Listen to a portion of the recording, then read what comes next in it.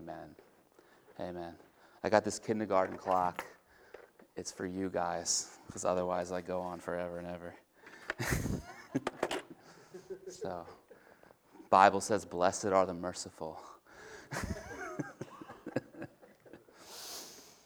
Now it's Friday. On the longest week.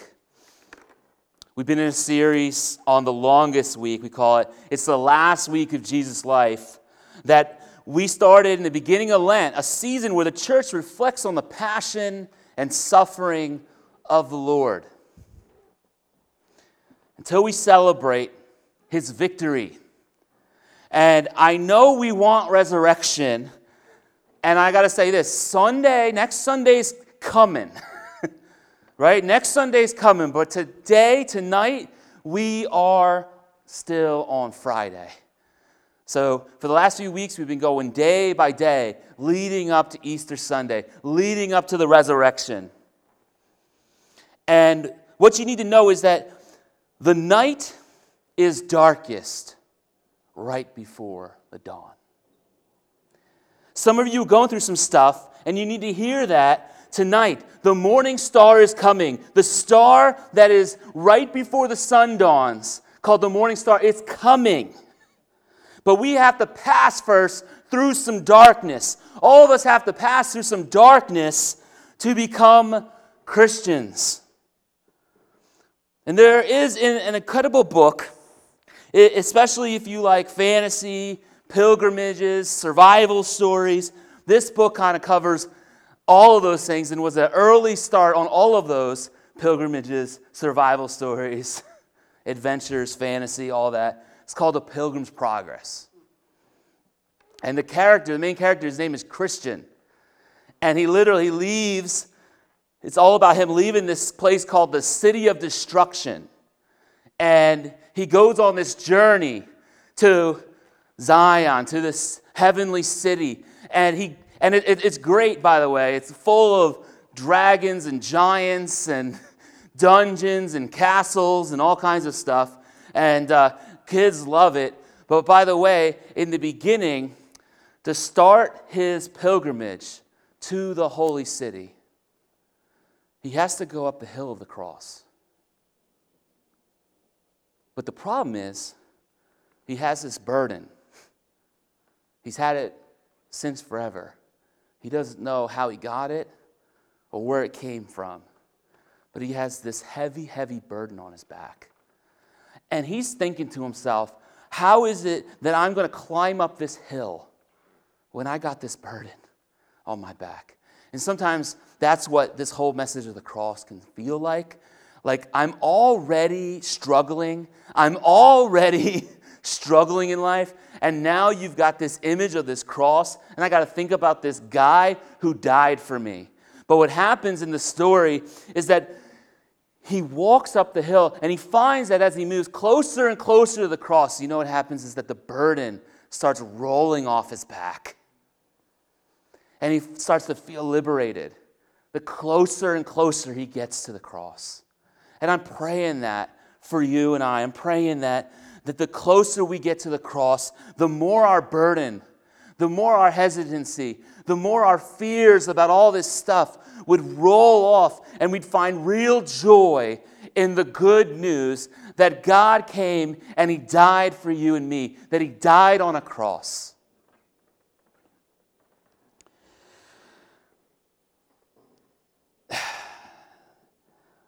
Let's look at the last moment of Jesus' life before he rose from the dead in the Gospel of Mark. And again, if you need a Bible, please take one of ours. We want you to have it. Sometimes we have a Bible at home. It's hard to read. It's in a tough translation. You can have ours. It's our gift to you. Let me read for us. And it should be up on the screen behind me as well. From Mark chapter 15, verse 33. Starting verse 33.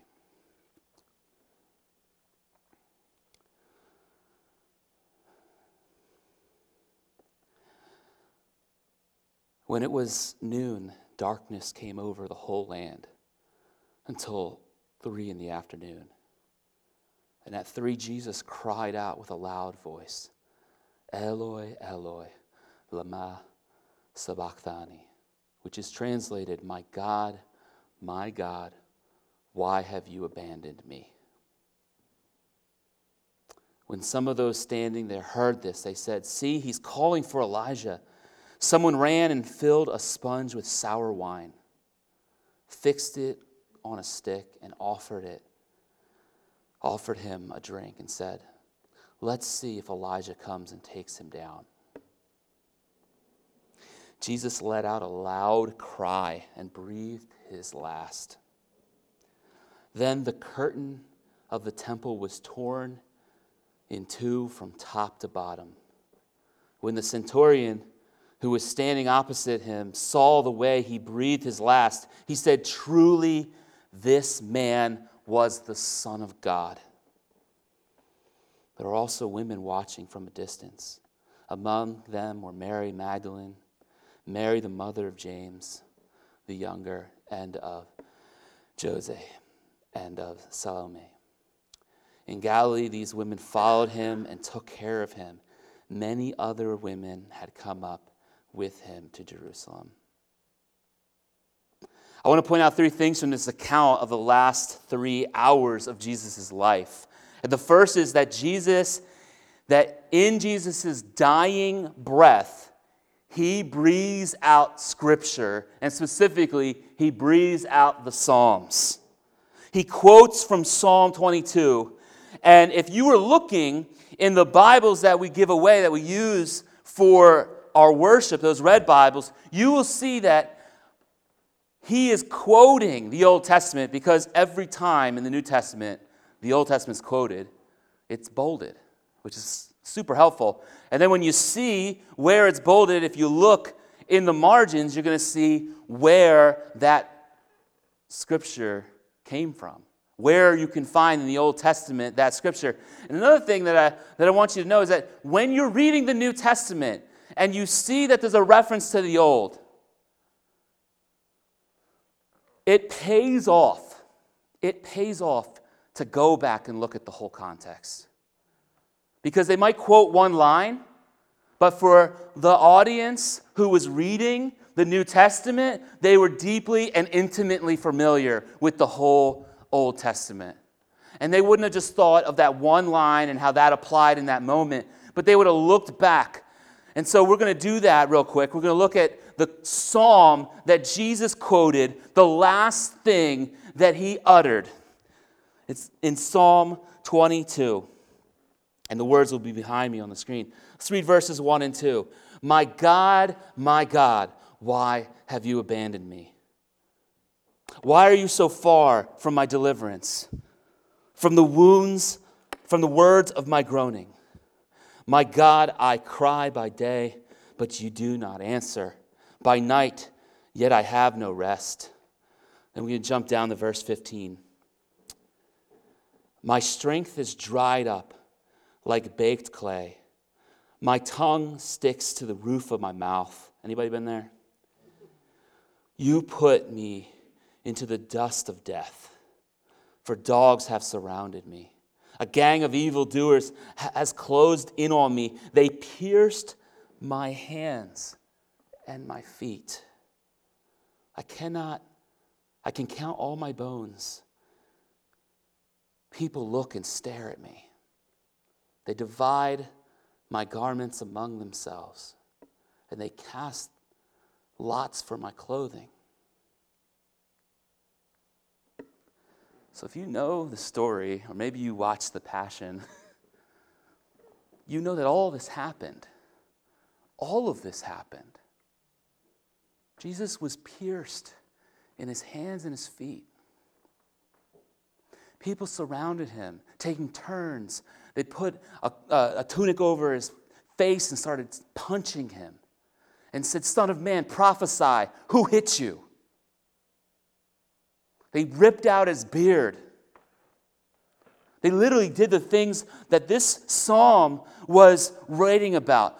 King David was writing about the suffering he was experiencing, right? He was on the run in the desert. There was a king looking for him named Saul. And what David is writing here poetically speaks of the true king, Jesus, prophetically and literally, because he literally was pierced in his hands and his feet. And they literally took his clothes and they tore it up, and then they cast lots to see who would get it. These words that were written about Jesus were written about him 1,000 years before he was born. And right down to the details, spoke of what would happen. And that was on Jesus' mind.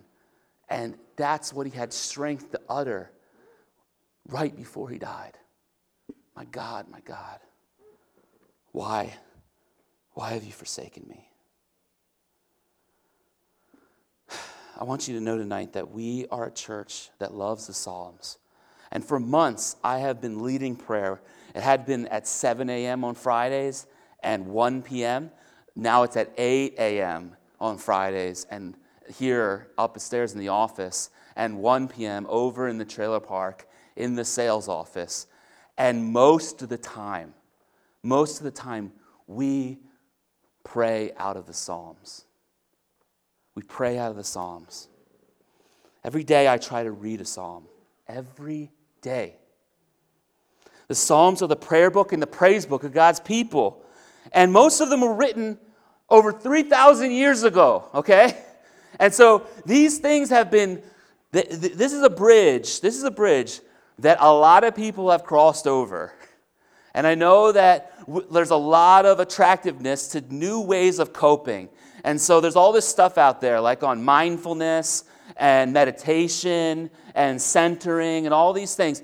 And all I want to say is that for 3,000 years, God's people have been leaning in to these 150 prayers in the book of Psalms, and it has brought them through some stuff.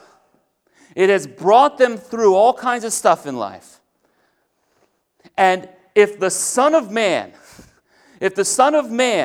Jesus, had the Psalms on his lips as he prayed his last prayer, and it was from the Psalms, maybe we should be paying attention. Just maybe. If Jesus needed the Psalms to cope, and by the way, he did. He quotes the Psalms more than any other part of the Bible. Jesus knew the Psalms because they were the prayer book and the hymn book of God's people. And you and I, we need that. We need that. You know, we have been told for a long time the Walt Disney thing, right? That if you follow your heart, all your dreams will come true. Right? Follow your heart and all your dreams will come true. And actually, what you and I need, more than just listening to our heart and trying to figure out like how we can be true to ourselves, whatever that means, what we need more than anything is the skills to talk back to our heart, to fight back with our heart. Because a lot of stuff is going to bubble up that it isn't helpful for you. There's going to be a lot of thoughts that are going to enter your mind that aren't going to be helpful for you. And they're leading you down a path that ain't going to help you. It's going to lead to death and destruction. So what you need to do, and what I need to do, and what every single person needs to do, is they need to speak back to their souls. And so they can look when they're depressed at Psalm 42 and 43, which talks about, why, oh my soul, are you downcast within me? Why are you so depressed? My food has been my tears all day long. When you're angry and your feet almost slipped, and you're angry at God because it seems like the people who are strong and powerful, people like want to just do what they want to do, and they get away with everything. It seems like the people who are trying to follow rules and trying to be decent, that they are left behind. And you think, I thought, God, you made this world just and right, but it looks like when I'm looking at the world, it looks like the people who are blessed and the people who have everything are the ones who take it for themselves.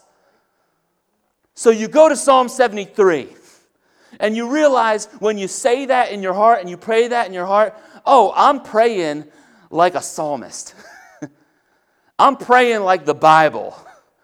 And you get some sanity out of that. You do. And then you realize that train of thought isn't going anywhere. You realize it's not going to work for you.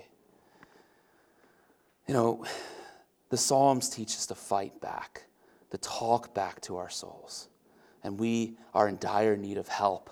And when we are in a situation where we don't know what to do, where we don't have the answers, where we're sick, we get the diagnosis we didn't want, the person we love breaks up with us, we hit up Psalm 91. Amen, Bernadette? Let's hit up Psalm 91. There are 150 Psalms, and they're not like the songs we sing on Sunday. Unfortunately, a lot of the popular songs we sing, right, kind of one-note Johnny. But the Psalms will be there with you. They are real. They will be there with you through your darkest days. And their words are real. And if you want to be like Jesus, you want to pray out of the Psalms. You want to pray out of the Psalms. Let's read Psalm 1 together. I want you to see this, okay? Let's read this together. 1, 2, 3. How happy is the one who does not walk in the advice of the wicked, or stand in the pathway with sinners, or sit in the company of mockers. Instead, his delight is in the Lord's instruction, and he meditates on it day and night. He is like a tree planted beside flowing streams that bears fruit in its season, and whose leaf does not wither. Whatever he does prospers. The wicked are not like this. Instead, they are like chaff that the wind blows away. Therefore, the wicked will not stand up in the judgment, nor sinners in the assembly of the righteous. For the Lord watches over the way of the righteous, but the way of the wicked leads to ruin. Psalm 1 is like a table of contents. Psalm 1 is like the table of contents for the rest of the 150 Psalms. And what you see here is that if you meditate, if you plant yourself by the stream of God's word, if you plant yourself by the stream of God's truth, you will flourish. But if you put yourself in the way of people who don't take anything seriously ever in life, it will lead you nowhere fast. And you know, brain science is starting to catch up on this. It's like when you've done something your whole life, when you've done something for years, it is like, you know, we just had all these nor'easters, and like the good parents took their kids out and let them sled, go sledding. I'm not that great of a parent, so we kept them home and they were watching movies and whatever. But when you go sledding, and we do sometimes take our kids sledding when we have the moral courage, energy, and strength, right? When you do that, the first kid sleds down, right? The first kid of the storm sleds down, and it kind of creates a path. And what happens is if you keep sledding down that path, what happens to the snow? It gets icy, it gets hard, it solidifies. And what the scriptures teach us is that you are what you say. Out of the overflow of the heart, the mouth speaks. And as you think, so you are.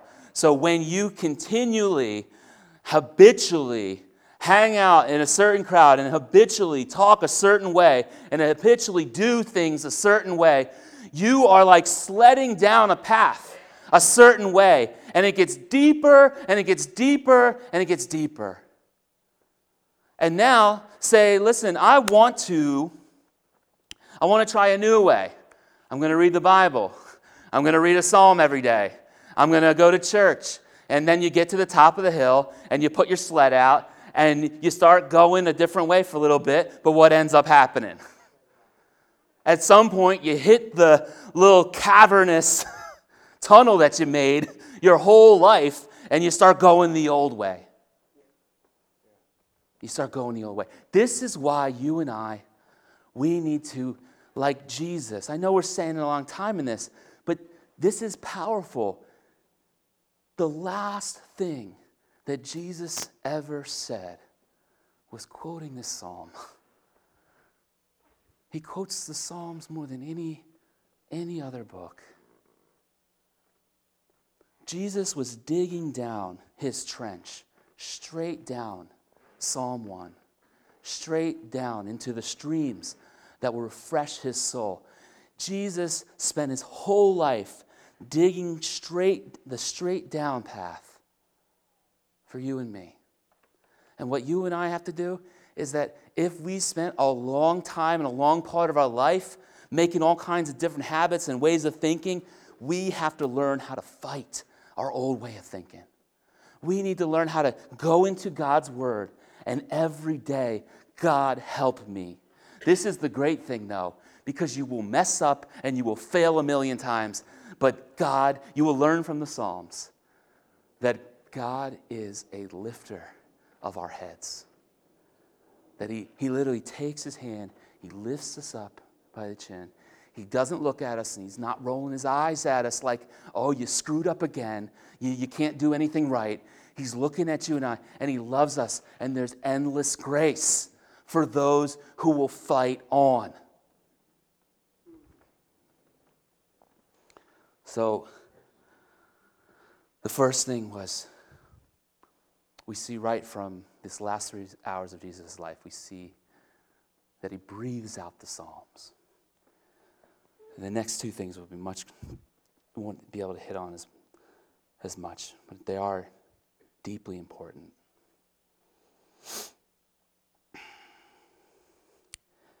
I want you to see from this text that Jesus is abandoned so that you and I never have to be abandoned. Say that again. Jesus cries out, my God, why have you abandoned me? And he truly is abandoned by God the Father. And he's abandoned by God the Father so that you and I, if we are in him, we will never, ever have to be abandoned by God. You will never, ever, ever be abandoned by God. He drinks that cup of sour wine. Remember that? They make a little stick, and they probably tied multiple sticks together because he's probably up there pretty high, and they put the little sponge, and they got the sour wine, and they try to give it to Jesus. And what is that? Throughout the prophets, we see that God warns his people that if they don't change their ways, he's going to make them drink his cup of wrath. So it's an image that there would be this cup, and it was overflowing, and the cup and the liquid inside that was overflowing represented his anger and his frustration. And he said, you are going to have to drink this thing down till it's gone. And Jesus, who's on the cross, can't breathe, barely can talk, suffering like no human has ever suffered, both physically and spiritually, is offered up this sour wine that you can't drink. There is no refreshment. There's no tapping out for Jesus. They thought there might be. They thought he was calling out to Elijah, right? Because this just reminds us of the fact that there's a bunch of people who speak Latin around the cross, and they're occupiers and overlords and oppressors of a bunch of Aramaic-speaking people. And they hear this guy shouting out, and they're like, well, there's this guy, I think, named Elijah. He must be talking to him. And then they give him the wine. They're like, yeah, well, if he's this prophet, if he's this man of God, then he can come down from the cross. Didn't they say he was the man who fed 5,000 people at once? Wasn't he the man they said could heal the sick and bring sight to the blind and raise the dead? So why can't he just crawl down off the cross? And the reason is because it was always God's plan that he would be abandoned so that you and I never have to be. You know, a lot of people, they see this doctrine and they say, like, I wish this wasn't in the Bible. So they try to reframe it. And there are people who call this cosmic child abuse. Like, they just can't digest the fact that the scriptures teach that actually God suffered at the hand of God for you. That actually God was angry with this world. And Jesus satisfied God's anger on the cross for you and I. But we say, man, this story came from a bunch of shepherds in the Iron Age, where like gods had to be angry and sacrifices had to be offered, and now we're civilized. But are we so civilized? Are we so civilized? I wonder. Because when I look in the news and when I see the situation all around me, it seems like the old ways, the old saying that there's no peace without blood, that blood requires blood, that seems to be wired into humanity and wired into this universe, that justice is real, that you just can't rehabilitate everything. You can't rehabilitate the evil of the Holocaust. You can't rehabilitate the evil of murder. My stepfather used to brag to me when I was a kid about the people that he had killed.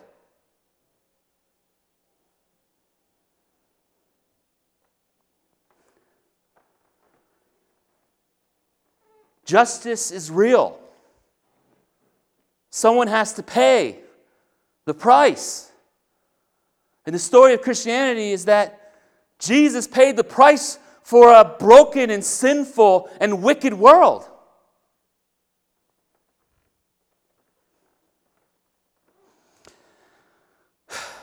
You know, as a pastor, a lot of times people ask me, well, what kind of church is this? What kind of Christians are you? We really want to know.